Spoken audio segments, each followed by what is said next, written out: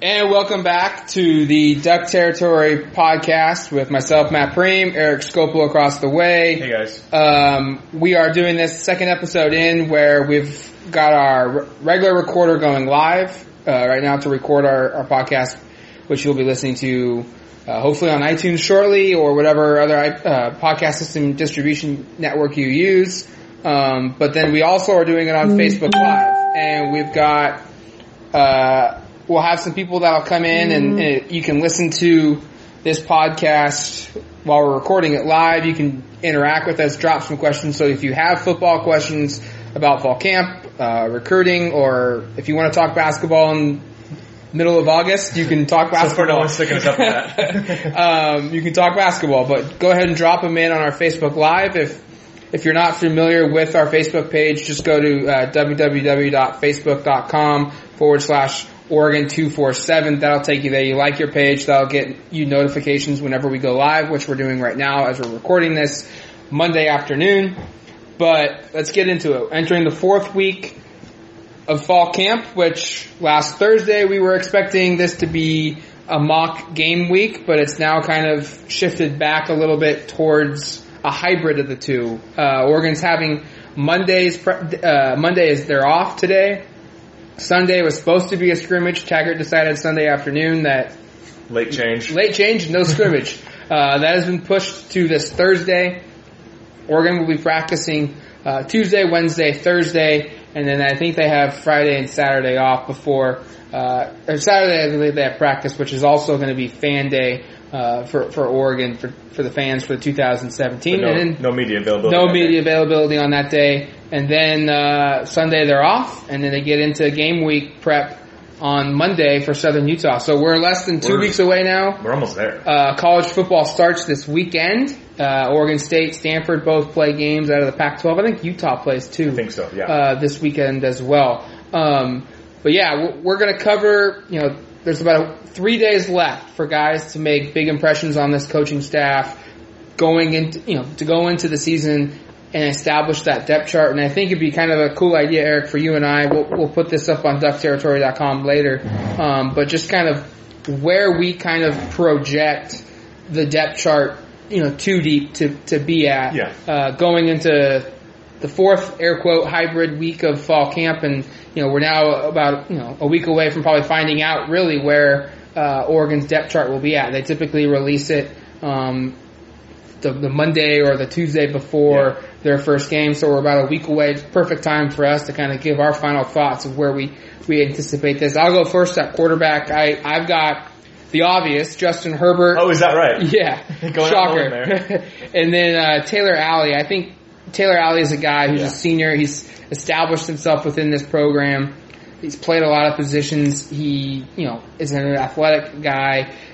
And he's a better passer than, I think he was 2 or 3 years ago. Yeah. I think he kind of assumes that backup role to open camp, and it's up to Burmeister, because I think they're both going to play, but it's going to be up to Burmeister to surpass him and gain production to become the number 2. I would have given a different answer 4 days ago, but, based upon what Coach Taggart said and even a couple of receivers and tight ends over the last week, it does sound like Taylor Alley is kind of making a strong case to be that second guy. He's got the veteran leadership. Burmeister, obviously still a true freshman. He's, very raw, has a lot of things he needs to work on. So I would also go Taylor Alley as the backup, obviously Herbert as a starter. I do agree. I think they need Burmeister to play, because you don't want a situation next year where once again one of your primary backups is a true freshman that's never taken a collegiate snap. Right. At wide receiver, I think this is the one that could have the most combinations.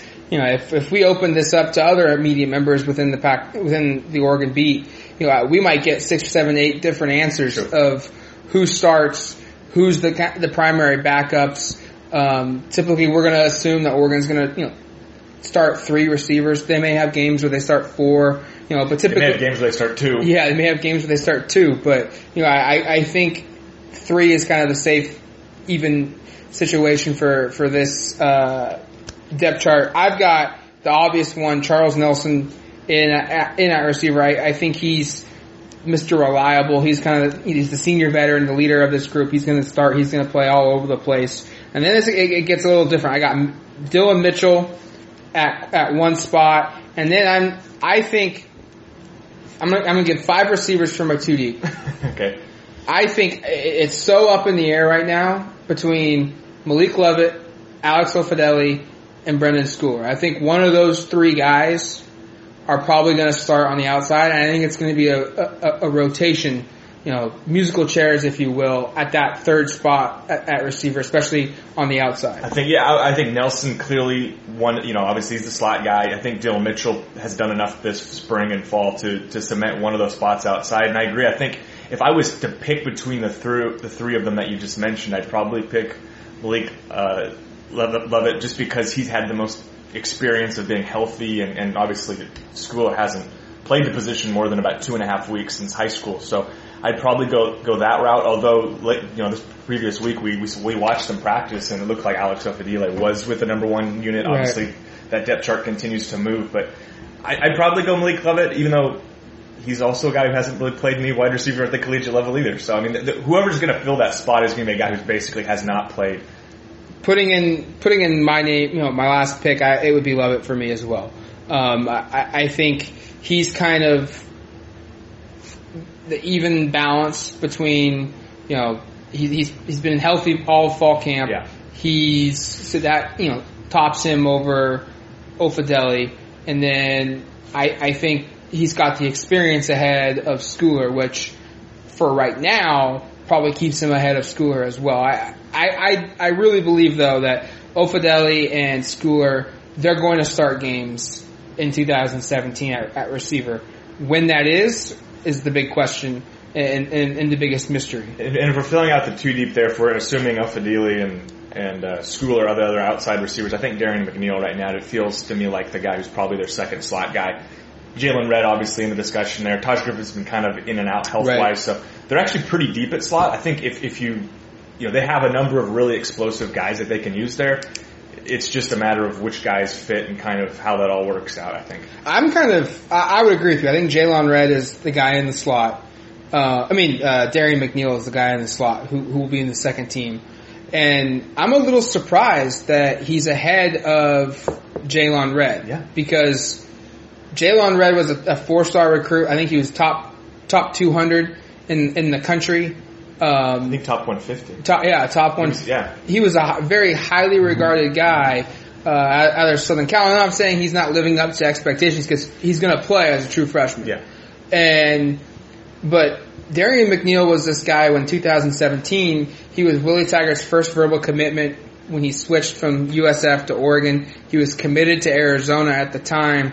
And it was kind of one of those deals where it was just kind of like, yeah, this is a, low-level 3-star prospect. He's from Florida. It's likely just a situation where Taggart's trying to get a solid kid, probably not an elite recruit, but to help kind of build that Florida to Oregon momentum that they established. On the outside, it didn't look like it was that big of a verbal commitment, but now that we're 3 weeks into fall camp, we've seen what McNeil can do in spring football. He's a legit player and a guy that's probably going to play a lot of football as a true freshman. I think vastly underrated too. I mean, he was I think in the 1200s or something like that on the 24/7 composite. I spoke to his formerly his offensive coordinator, now the head coach at Armwood High School, Evan Davis, when I wrote a feature on him, and he said that he was the best pound for pound football player he'd coached, and that speaks high praise. Armwood obviously organized 2 4-star commitments in Warren Thompson and Malcolm Lamar from that high school in 2018, and there's been a ton of guys coming through there the last decade or so. Right. So this is a guy that I think down there they knew he was a big time player. Maybe because of his size, there was some concerns about how good of a college player he could be. But I think Oregon's got a steal with him, and I think even if he doesn't make a huge impact at receiver as a return guy, down the line, I think you've got a guy who can really, really help. Absolutely, and he's a player who could do special teams primarily in 2017 and still have a huge impact for the 2017 Oregon football team. Looking at tight end.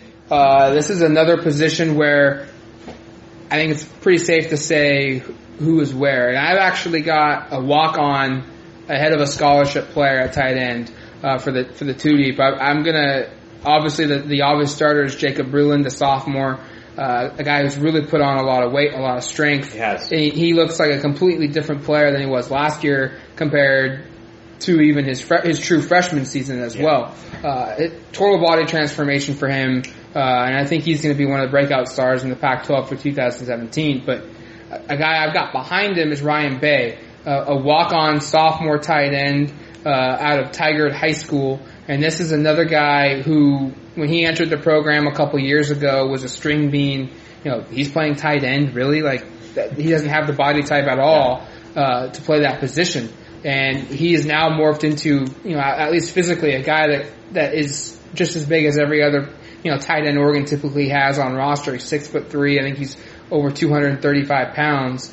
Very athletic. He's just raw and, hasn't played a lot of football, but I think he's going to be the Oregon second string tight end to start the year. Yeah, Jacob Breland said he's the most powerful of the guys. That's what he brings to the table. He's a power guy. He can really block. So obviously, the physicality is there.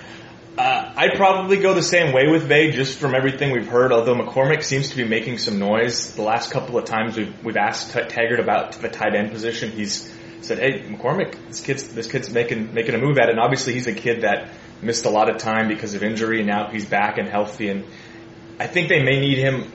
If they're going to go two tight end, I think he's going to be probably a better threat down the field than just about anyone that they have. Yeah. So he's a guy that I do think they'll use two tight ends, in sets, and I think they'll use all three of them pretty frequently this year. So is that a McCormick or Bay? Are you going to throw in the or in there? And I wouldn't be surprised if they do something like that on the depth chart we see in a couple. Oh, absolutely, I would agree with that. That's probably what we'll see. It's some kind of an or situation, and I won't be surprised, to go back a couple of positions if we see Justin Herbert, and then below him it's Taylor Alley or Braxton Burmeister. This is the question: how many oars are we going to see on the roster? The over under? It's going to be a high number because the receiver you could probably have 7 oars on there if you wanted to. The over under would be an interesting discussion. First thought would probably be 8 or 9, but I don't know if that's going to be enough. Yeah, I don't either. We have a couple questions here on Facebook Live. Sure. Take a couple here. Jeff Conklin asks, who is your biggest surprise? Well, we've kind of already touched on it a little bit. I think one of them. McNeil's a really good answer. I think Austin Faoliu is another answer that's really good because, we'd heard rumblings over the summer that he was a guy that had a lot of upside, but I don't know if we expected him to kind of put himself in contention to maybe even push for a starting spot at some point this season as a true freshman, which it seems like he's done. There have been guys that we've spoken with that have said that he's really surprised them. I know people don't pay attention to the star rankings, or at least they say they don't, but he wasn't a guy similar to McNeil that came in with a ton of fanfare. He was, kind of a middling 3-star recruit, and he's a guy that's come in ready to play and will, I think, take a lot of snaps this year and probably be an instant impact guy. I would think, McNeil's obviously one of them. You're correct again, and Austin Faoliu being another guy along the defensive line that's been a surprise. But I think you can also look at some guys that are currently on the roster as surprises. I'm a little bit surprised that Kaulana Epelu, a former walk-on, he's now been put on scholarship. Yeah. Junior linebacker is kind of looking like the inside linebacker to start next to Troy Dye. We've seen Jimmy Swain at that position before. We've seen AJ Hodgkins at the position before, but neither guy could really solidify their spot with the ones at inside next to Troy Dye. And Lana Epelu is a guy, I think no one on that covers Oregon or no one that's watched Oregon play a couple games or in the coaching staff would say, he knows what he's doing. He is a guy that is dead set in knowing the defense, knowing where to be. It's just been a physical limitation because he's 5'11" and an ounce over 200 pounds. Yeah. Yet here he is still making plays, now being on scholarship because he's talented enough to warrant that attribute to his skill level. Right.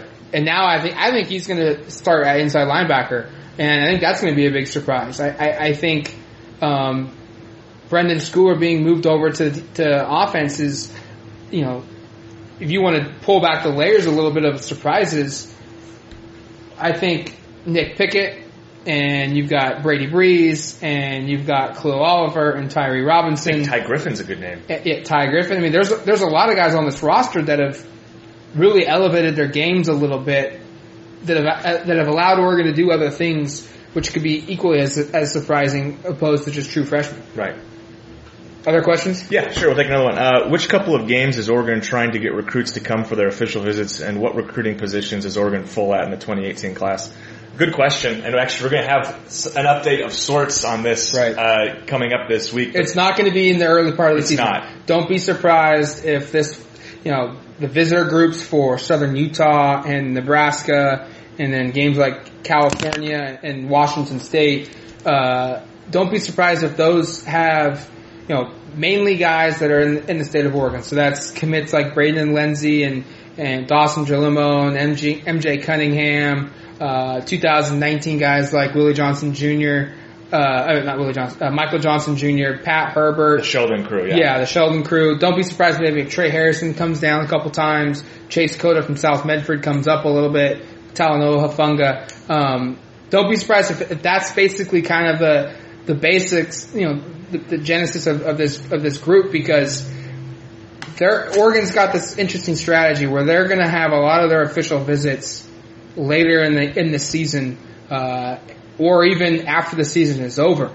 So it's a new strategy. We've covered Oregon for a while. Yeah. You and I both have experience over 5 years covering recruiting. I've covered recruiting for 9. This is my 9th year now. Never have I seen an Oregon football team say, we're going to use our big weekend at the end of the year. It's always been one of the first 3 or 4 games in September because of the weather, and Oregon's, the staff is going the complete opposite. Yeah, and it does sound like more and more there's going to be a commitment recruit visit weekend postseason.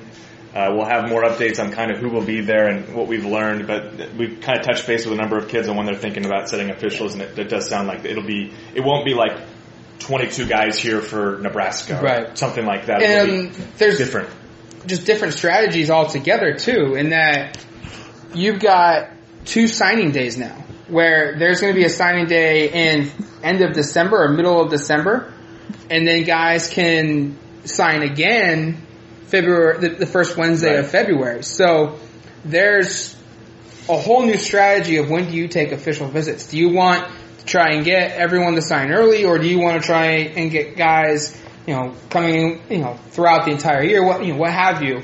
Definitely an interesting story for recruiting and when guys will take official visits to the University of Oregon. But I do think there's going to be a lot of unofficial visitors. Sure. That come out on their own way. And, Oregon's proven, the staff has proven tremendously that they can get people to pay their own way to come to Oregon for unofficial visits. Yeah. Well, you saw that for SNL and Utah in the spring game. Guys coming from the southeast all the way across the country to check it out, and a lot of them end up committing. And so I won't be surprised if we see a lot of unofficial visitors.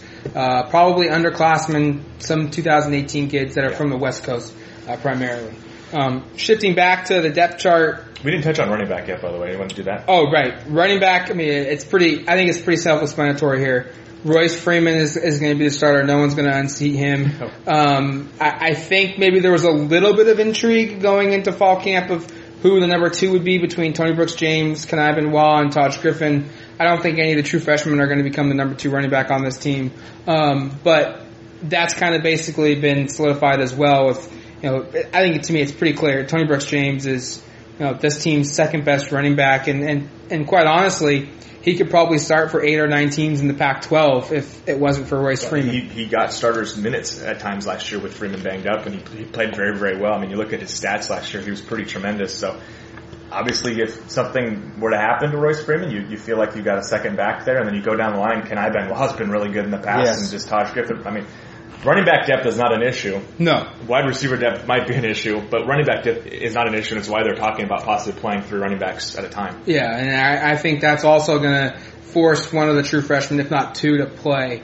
The more I see CJ Verdell, I think he's going to play this year as a true freshman. I think he's, of the 3, he seems to be the furthest along. And I think there's going to be games, whether that's Oregon blowing out Southern Utah, whether that's Oregon blowing out Colorado, possibly blowing out a team like Arizona at home, blowing out possibly a team like Oregon State at home, or quite frankly, games like at Washington, at Stanford, where Oregon themselves could get blown out. You're going to need a back in the fourth quarter that's not Kenai Benoit, Tony Brooks James, or Royce Freeman to kind of kill the clock, run out the game. I think Verdell is going to be that guy that does that. Shifting to the offensive line, this one I think is another one where it's pretty set in stone who starts.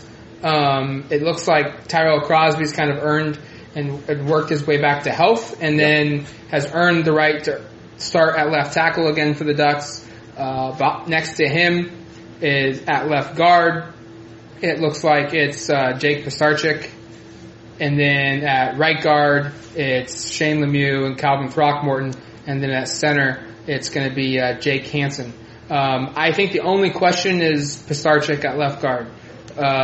Does some other guy kind of work his way in? Do they maybe at the very last second decide, hey, let's put Brady Aileo, who started most of the season last year at left tackle, back there and shift Crosby in a spot to left guard? Or do they just roll with Pisarcik? I mean, before the season, I brought that up. I thought that made a lot of sense because you've got a ton of tackle depth, and I think Crosby down the line probably translates more as a guard than as a tackle, to be honest, at the next level. So it doesn't appear they've gone that route at all so far. We haven't seen Aiello really run with the first team. It's been pretty much Tyrell Crosby the whole camp, and so it looks like they're going to go that way. I agree that Pisarcik's probably the one guy that you could say maybe you'd find to replace. But the issue is that who's the competition there? Is it Evan Voller? Or can Brady Aileo or George Moore move in and play guard? I don't think their body types or their skill sets really fit there.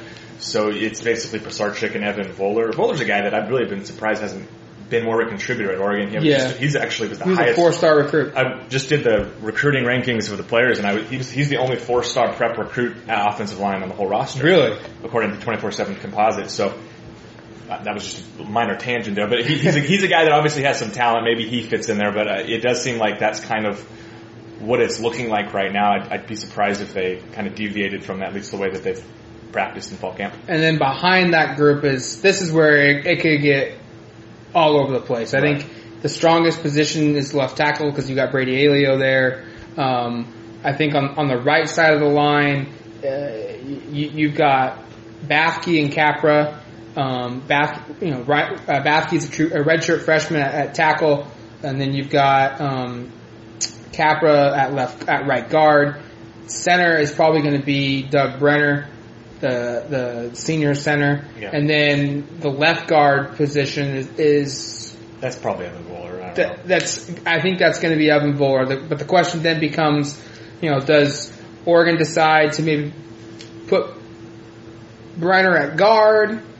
Or Alex Forsythe, the guy at center that's making some noise. Or does is Doug Brenner the backup center and also the backup left guard, right guard because he can play both positions. Yeah. I think there's going to be a lot of guys. I think this is the group where there's going to be 2 names at each position group, but I think one of those guys and the second team is going to be able to play multiple spots and be able to fill in multiple areas. And ironically enough, I think you would agree with me. I don't think George Moore is going to make the 2 deep for the offensive line. No, right now I don't. And that's just coming from people we've spoken with. It sounds like he's a guy with tremendous physical tools, needs a little bit of work in terms of rounding into form. And it's not overly surprising given his background. He's not a guy that's played a ton of football. If you have the guys walk in, you'll see this at Fan Day for those of you who will go.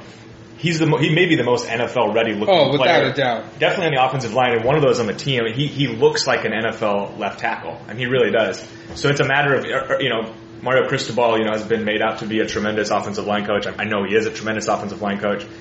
He's probably the guy you want working with George Moore. If he can get the talent out of George over the next couple of years here, you're going to have a really, really good college tackle and a guy that could potentially come in and get drafted, I think, pretty high.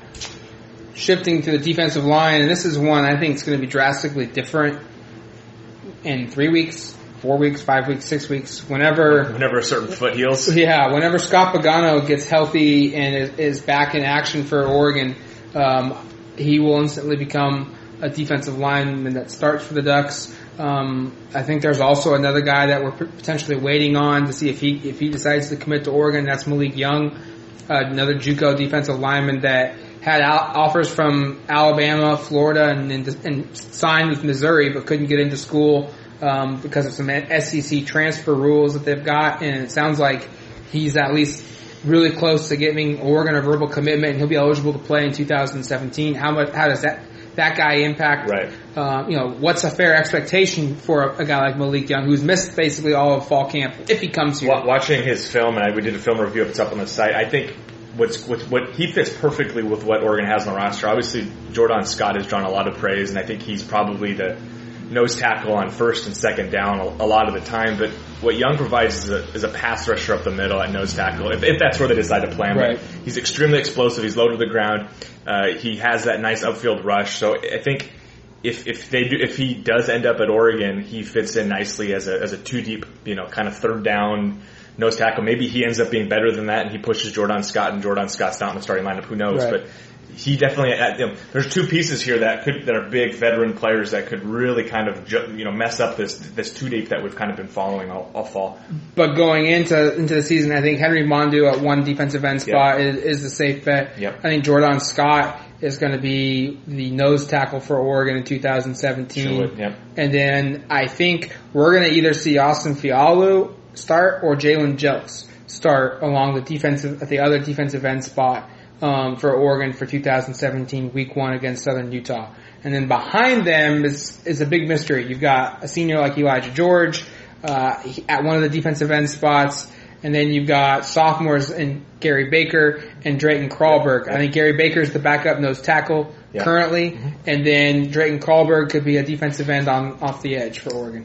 Yeah, I probably would lean Jelks based upon just the experience factor, but is he going to be able to play on first down? Is he good enough against the run to warrant a starting spot, or is he a guy that's going to spell Mondu or Pagano, whoever ends up down the line starting on passing downs? So it'll be interesting to see how they play that out. Obviously, if you get a guy like Austin Fialu and he's able to start from day one, that's huge. That's huge. And I mean, I'm not sure how Oregon fans feel about it, but if you have two true freshman defensive line starters that could potentially be 3 or 4 year starters in the program, that means you've done your job on the recruiting front. We got a couple other questions here from Facebook.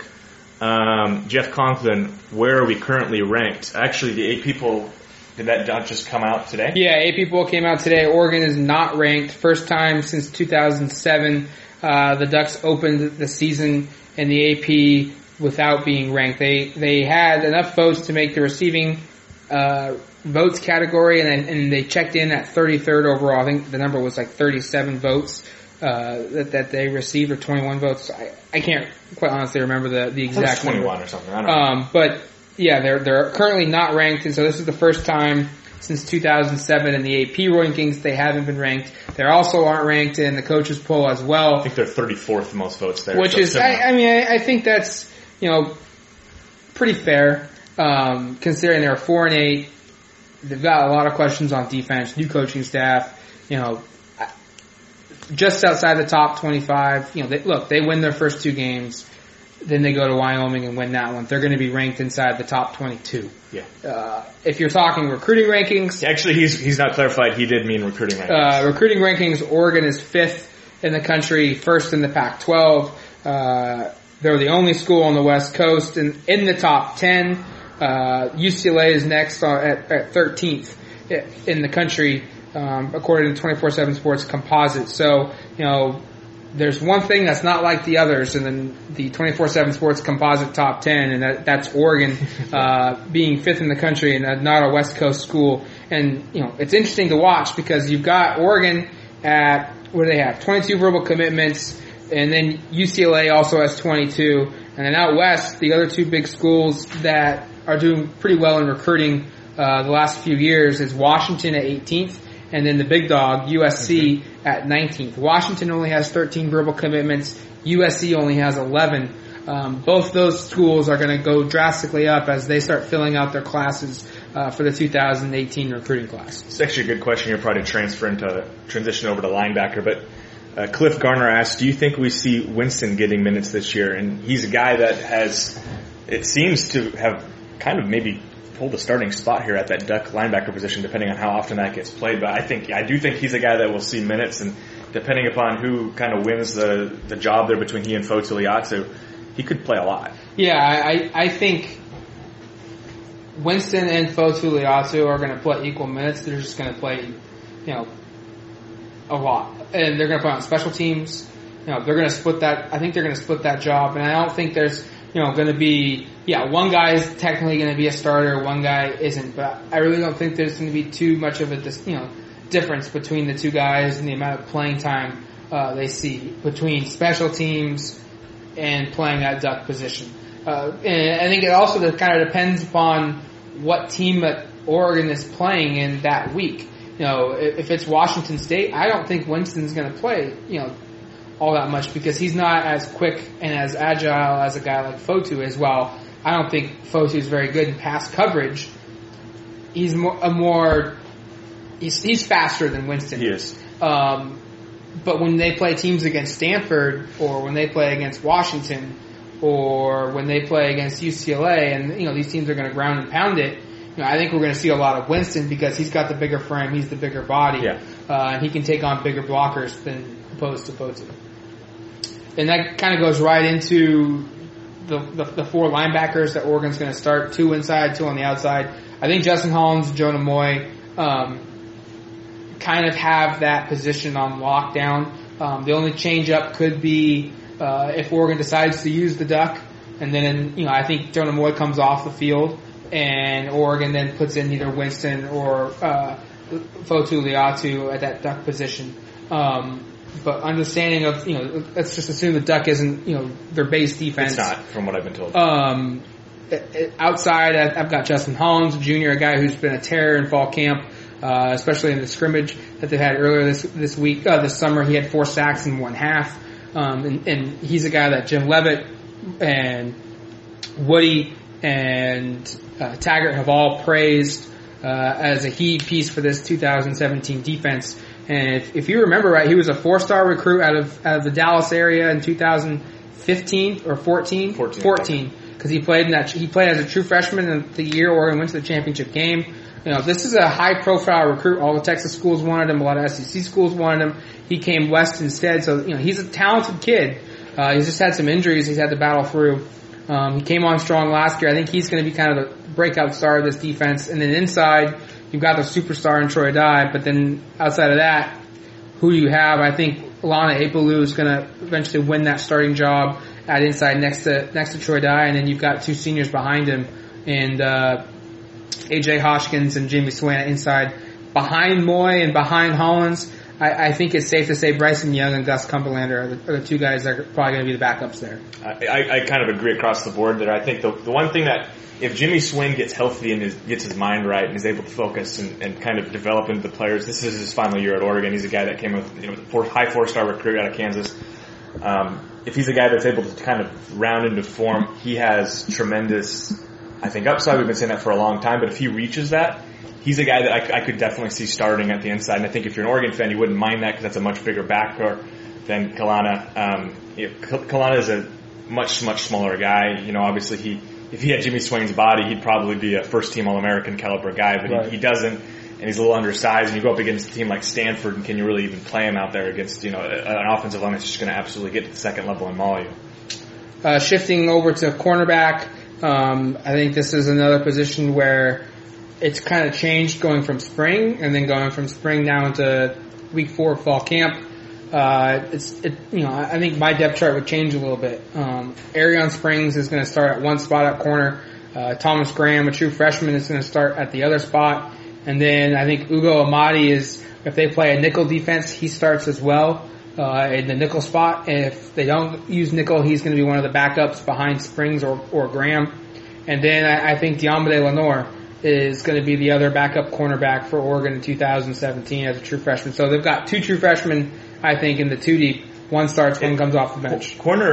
So wide receiver is really difficult to peg because there's just not a lot of experienced talent. Cornerback's difficult to peg because there's just so many guys that we think are pretty good football players. And once again, I did that recruiting rankings thing and looking kind of back, cornerback is by far the place they've had the most talent. I think they have 4 out of their 7 guys back there are 4-star recruits. 2 of them were borderline 5-stars in Lenore and Springs. So a lot of talent back there. I do think Springs is pretty much cemented one spot. I think Ugo Amadi and Thomas Graham are still battling for the other spot, and Ty Griffin's a guy that he's been playing with the ones reportedly too. So you've got like 4 guys that could start there, and again, Diomede Lenore. I mean, there's probably 5 starting caliber corners on this team.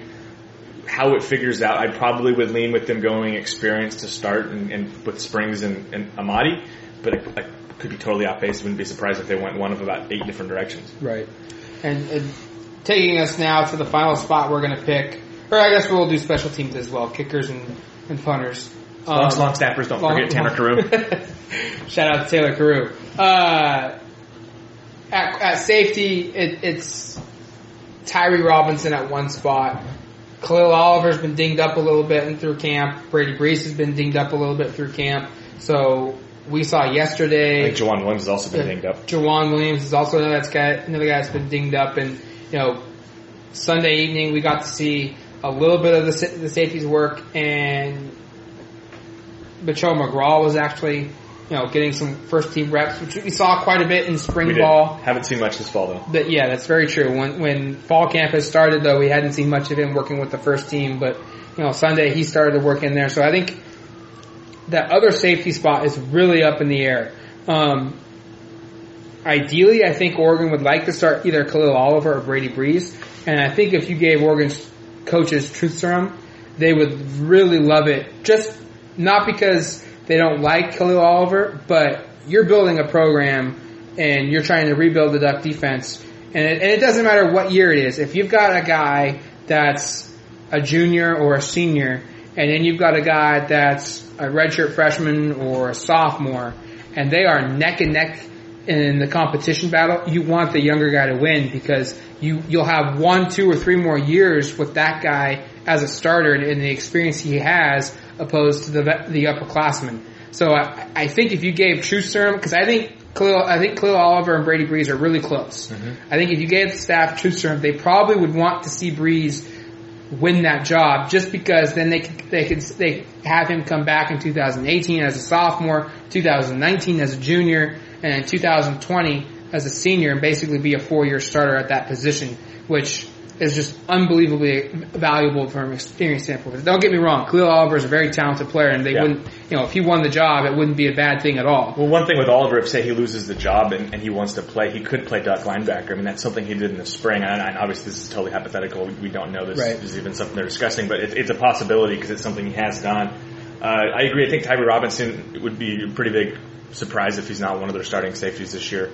I think Brady Breeze, I agree. I think everything I've seen leads me to think he's a guy that could be kind of a star in the making this year. Obviously Brennan Schooler surprised a lot last year by leading the team in interceptions, 30 tackles, starting 10 games. I think Breeze is a guy that you could look back and say, look at that. There's a guy that you have down the line who's we've talked to really people, talented, and we've talked to people, and he's a guy that they like a lot. Yeah, we've talked to people that said in the spring and in the summer and even back to second half of last season that if Brady Breeze hadn't hurt his shoulder in fall camp, which basically limited him the first couple of weeks of the season, if he didn't have that major injury, he probably would have played as a true freshman last season for Oregon in 2016. And who knows if Schooler had the year he would have had if Brady Breeze would have played. It's total hypothetical, but there was talk of Brady Breeze should have been played in 2016 opposed to redshirting.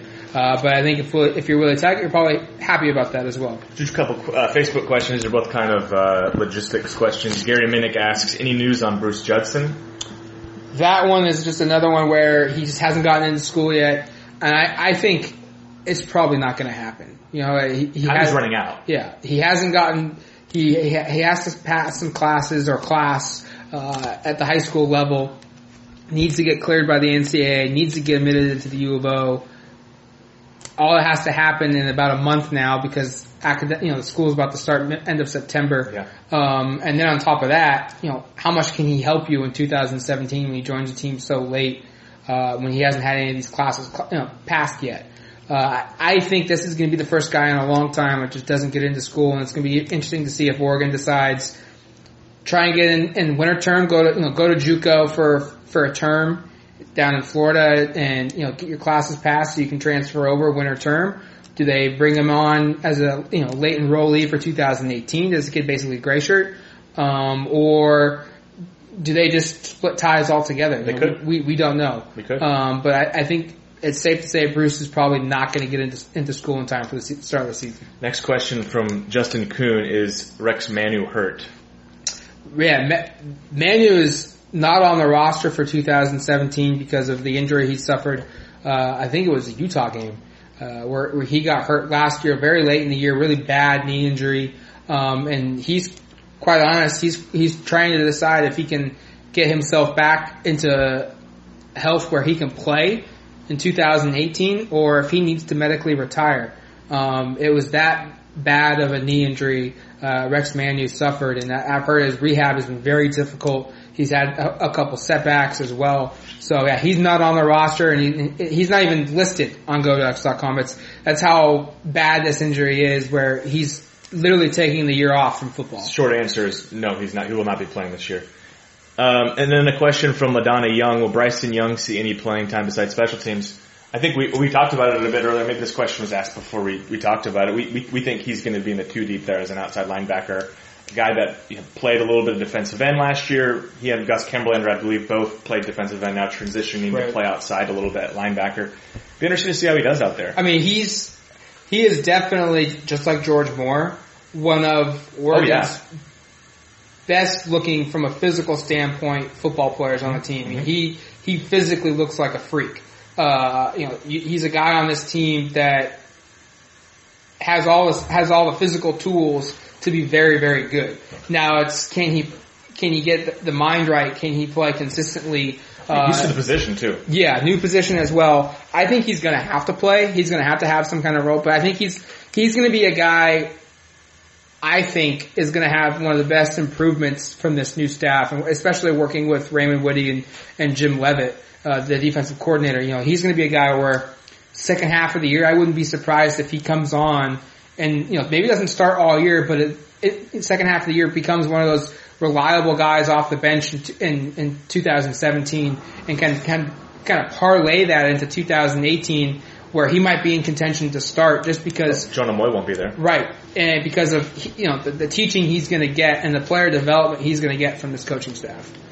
Yeah, absolutely. I think he has upside as a pass rusher that Oregon doesn't really have on this roster, with the exception of, we talked about Justin Hollins and Jalen Jokes. I think those are probably your 2 bread and butter pass rush guys. I think Young probably is the 3rd guy if you were just to go down the list and say who probably the most explosive pass rusher is. So I do expect him to play. It'll be interesting to see what kind of role it is. Once again, how much is that duck linebacker used? Does that take away snaps from a guy like him? Right. Because I know that's a position that they want to use to rush the passer a lot as well. It was one thing that Fotu told me last week is that he's really excited to get after the passer. Shifting to the kicking specialist here, I think the returners, kickoff return, I think those are going to be veterans. I think we're going to see like Tony Brooks James and probably Charles Nelson back there fielding kickoffs. Wouldn't be surprised if Taj Griffin, once he's cleared for health, and then a guy like Darian McNeil, Jalen Red, Darian Felix, one of those guys is kind of the backup to either, both spots on kickoff return. Punt return, I think Darian McNeil is going to eventually win that job. I think Nelson may take it on early on in the year, but McNeil, once he's shown that he can handle the position, will win that job, I think. Kicker, pretty self-explanatory. I think it's Aiden Schneider. I think Aiden Schneider is also going to be the guy for kickoffs. He'll handle kickoff duty. He'll handle field goals. He'll also handle PATs. The one job that's up in the air is punter. Blake Mamone and then Adam Stack. And they've kind of gone back and forth throughout fall camp. And I think with punter, that's probably a spot where you just pick the guy who's most experienced, unless you don't have an option, just to start the year. And I think that's going to be Mamone. Well, one thing that Raymond Woody said about punter in that battle, he said it's neck and neck, first off. But he did say that they're looking for somebody who has great hang time and somebody that has, is with an ability to really directionally punt well. Right. Adam Stack is a guy that has been brought up as a guy who can kick with both feet, left and right. I think that poses potentially tremendous benefits to this team if he's a guy that can come out here and he also rugby punts. So he's provided some versatility. I'd probably lean that way. Although we haven't watched every punt rep, and it's possible that Blake Mamone has just been booting the ball out. What we've seen, it looks pretty even. I think Mamone maybe looks like he does have a little better hang time, a little better distance, but I think eventually Adam Stack feels like a guy that's gonna play a lot. Yeah, I think Adam Stack was signed as a U.S. Army All-American place kicker that could also punt. I wouldn't be surprised if he plays too as a true freshman. And they just find ways to here and there get him, give him an extra PAT or two, a little bit, get him ready for next year to replace Schneider in 2018. We'll see. It's kind of difficult to to justify that, to play as a true freshman, but it seems like the staff is way more open to place kicking and field goals than the previous staff, which could lean to them wanting to give a guy some kind of experience for 2018. Let's take 2 more questions and then kind of wrap it up here. Jeff Conklin says, I'm at over under 9 wins. What say you? I think 9 might be pushing it in my mind. I think we've kind of established 8 feels sort of like a realistic number for this team to, on the better side. Obviously if things line up and fall into place, I think they could win 5 games if things just come off the rails. And if Justin Herbert gets hurt, quite frankly, they could win less than that. Yeah. But I think 9 might be pushing it. I think it's going to be difficult to beat Washington and Stanford on the road. I think UCLA on the road is potentially dangerous. I think Utah is tough. I just think it's hard to expect them to win. There's a couple of these games that kind of feel like they're coin flips and go, right. Washington State at home is another one. Right. And I kind of look at it and think it seems unlikely that this team's able to win 9 games, but I guess I wouldn't rule it out, but I think 8 feels to me kind of like the cap. I feel like there's 3 games that are, it's funny, there's a Seinfeld episode where there's, that's a win, that's a loss. I feel like there's 3 games that fit that description for Oregon that you can pencil in right now as wins, and that's week 1 against Southern Utah, and then week 5 against California at home, and then the second to last game of the year at home against Arizona. I think those 3 games, as long as Justin Herbert doesn't get hurt, and even with Justin Herbert, they probably win 2, if not all 3 of those football games, despite who's at quarterback for Oregon in 2017. I think it's safe to say that the Stanford game is probably an automatic loss right now on paper before we see anything. I think the Washington game is safe to say as that's another one that's probably going to be an automatic loss on paper. That's 5 games. There's 7 more. I think those 7 games are all coin flips. I think you can make a case Oregon should be able to handle Nebraska, but I think you can also make a case, hey, this is a Power 5 team coming in. They went to a bowl game last year. They've been to 2 bowl games 2 years in a row. Mike Riley seems to have them trending up a little bit. Yeah. I could see them losing that game. You go to Wyoming, road game, first road game of the Willie Taggart era, high altitude, night game, playing at a group of 5 school. That place is going to be jacked up to play a program like Oregon. And, oh, by the way, they've got the guy that some consider the number 1 quarterback prospect for 2018. That's a game I could easily see them blow out. I could see them easily lose. Washington State, Luke Falk and that passing attack, while that game last year was at home for the Cougars, is now here in Eugene. They won last time they played at Austin Stadium. I could easily see that one go Oregon or Oregon State's way, or Oregon or Washington State's way. UCLA, this is a toss-up game. I would probably lean, Oregon would win that one, but it's not going to be by that much. It wouldn't surprise me at all to see the Bruins win. Same thing with Utah. It would be like a 55-45 type deal, or 48-53 or something of that nature. Right. My math's not even right there. 52. Yeah. 101%. Oregon State, the Beavers rolled right over Oregon last year in the Civil War. It's at home now for Oregon though. Does that change things? So I think, there's 3 automatic wins. There's 2 automatic losses on paper going into this season. The other 7, Oregon could win all 7 and finish the year 10-2. Best case, perfect scenario for Oregon. Or they could lose 5, 6, 7 of those games and finish kind of right where they were last year. Yeah. Oh, absolutely. I think that's right. I think the 8 probably the max to me, and I think probably 4 is the minimum in terms of wins. And then last question we'll take today from Jonathan Charles. What game do you think Oregon gets an upset from? On the farm or UW or another game you guys think Oregon gets an upset from? If I had to pick between the UW or Stanford, I'd pick Stanford. I think Oregon is better matched to win that one. Some people consider that game a rivalry game, but look, Palo Alto is not a hostile place to play. I've been there. In 15, there were, the Oregon fans that were there were just as loud as, the 30,000 Stanford fans that were there. Stanford's got some of their own issues as well in 2017. In particular, the loss of Solomon nose tackle for the Cardinal on defense, a first-round draft pick who went to the 49ers, and then also Christian McCaffrey. We all know about Christian McCaffrey and what he did at Stanford. So if I had to pick between those two, it'd be Stanford. I think if you want to call it an upset, Washington State, I think they're going to win that game. And I think if you want to call it an upset at UCLA, I think they're going to win that game on the road as well. I find it hard to believe that they'll beat. I might look like the Facebook Live crash. So thanks, guys, for taking the questions. But I have a hard time believing Washington or Stanford are beaten by Oregon this year. Both yes. On the road, very good teams, probably both figured to be in that, 10 to 15 range all season or most of the season if they succeed like we think they will. I would say that UCLA, that's a game that looks like it could be an upset. It'd be interesting to see what the lines look like for some of these, but I would say Washington State at home, I think it's going to be a tough game.